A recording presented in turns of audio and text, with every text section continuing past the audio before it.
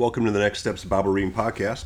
I'm Greg Whiting, reading from the One Year Chronological Bible, and today's reading is for September 26th. The Visit of the Magi, Matthew 2, 1-12.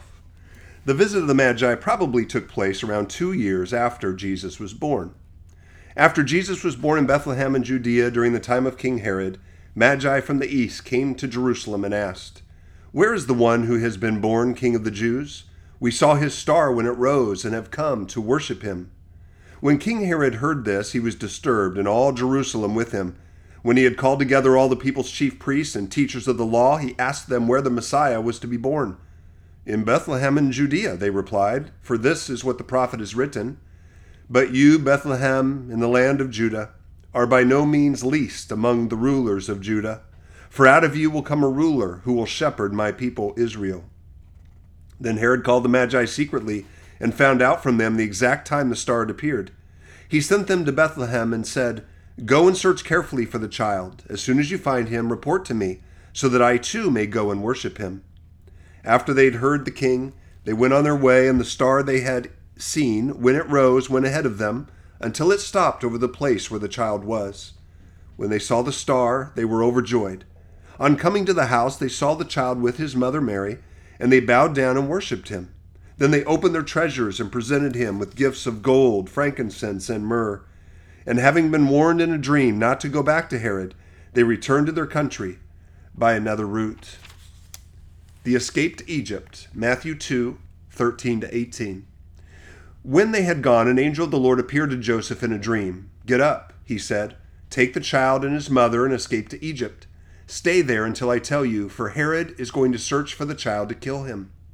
So he got up, took the child and his mother during the night, and left for Egypt, where he stayed until the death of Herod. And so was fulfilled what the Lord had said through the prophet, "Out of Egypt I called my son."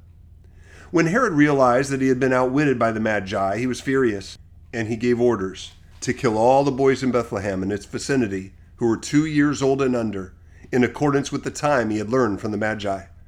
Then what was said through the prophet Jeremiah was fulfilled.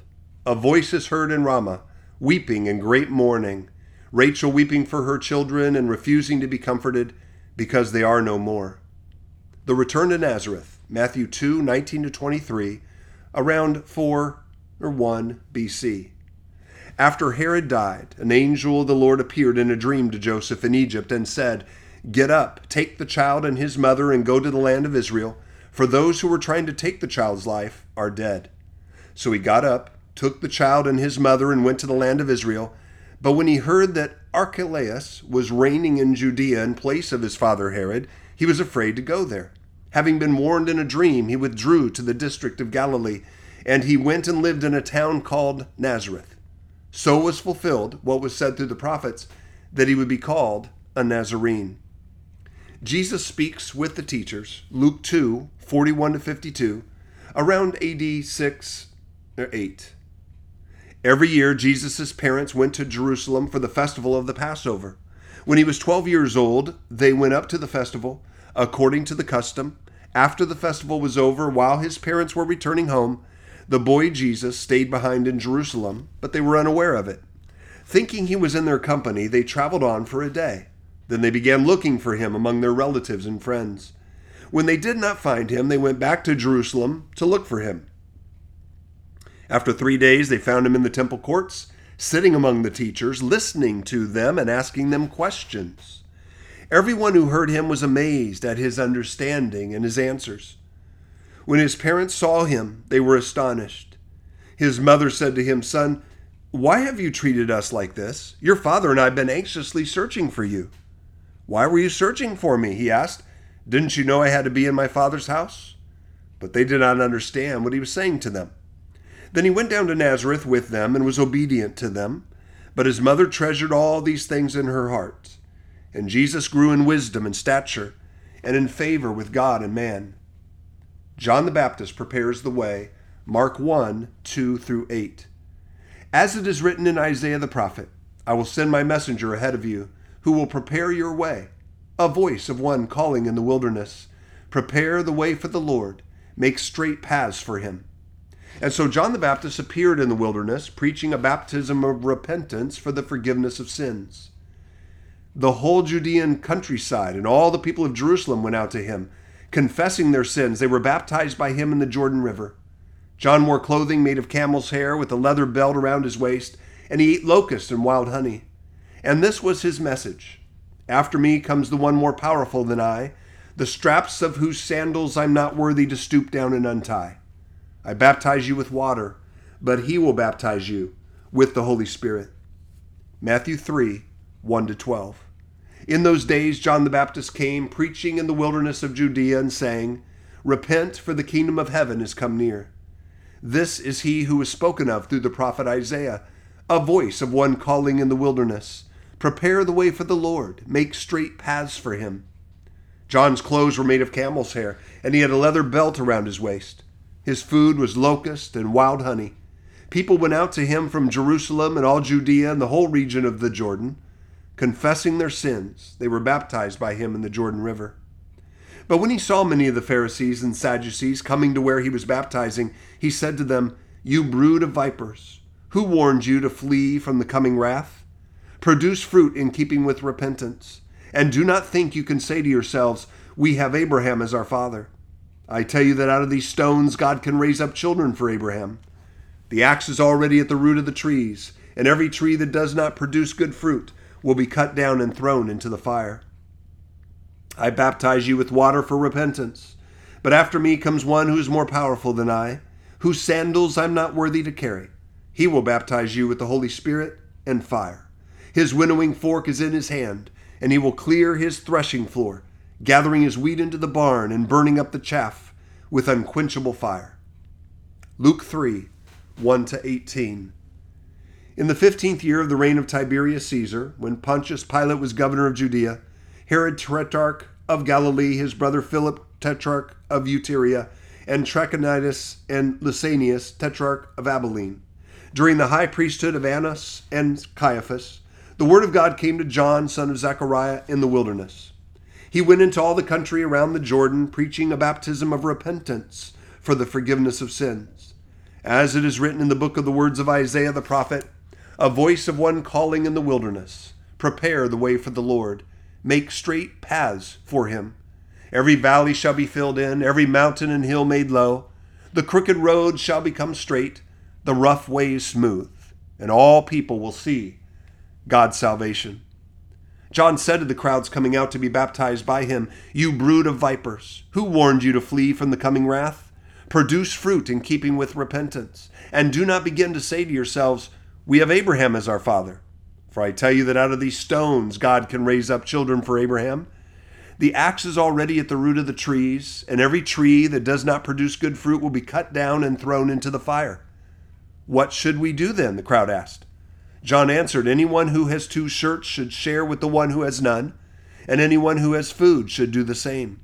Even tax collectors came to be baptized. Teacher, they asked, what should we do? Don't collect any more than you're required to, he told them. Then some soldiers asked him, And what should we do? He replied, Don't extort money and don't accuse people falsely. Be content with your pay. The people were waiting expectantly and were all wondering in their hearts if John might possibly be the Messiah. John answered them all, I baptize you with water, but one who is more powerful than I will come, the straps of whose sandals I am not worthy to untie. He will baptize you with the Holy Spirit and fire.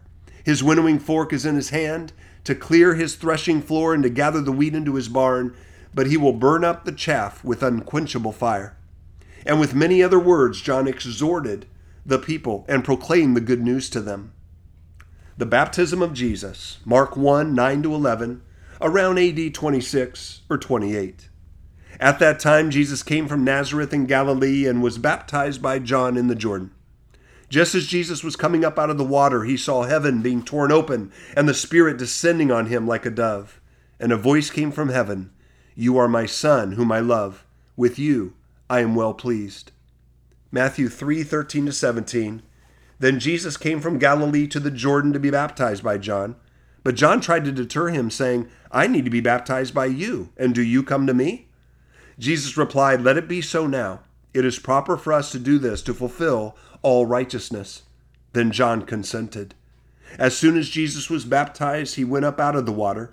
At that moment, heaven was opened, And he saw the Spirit of God descending like a dove and alighting on him.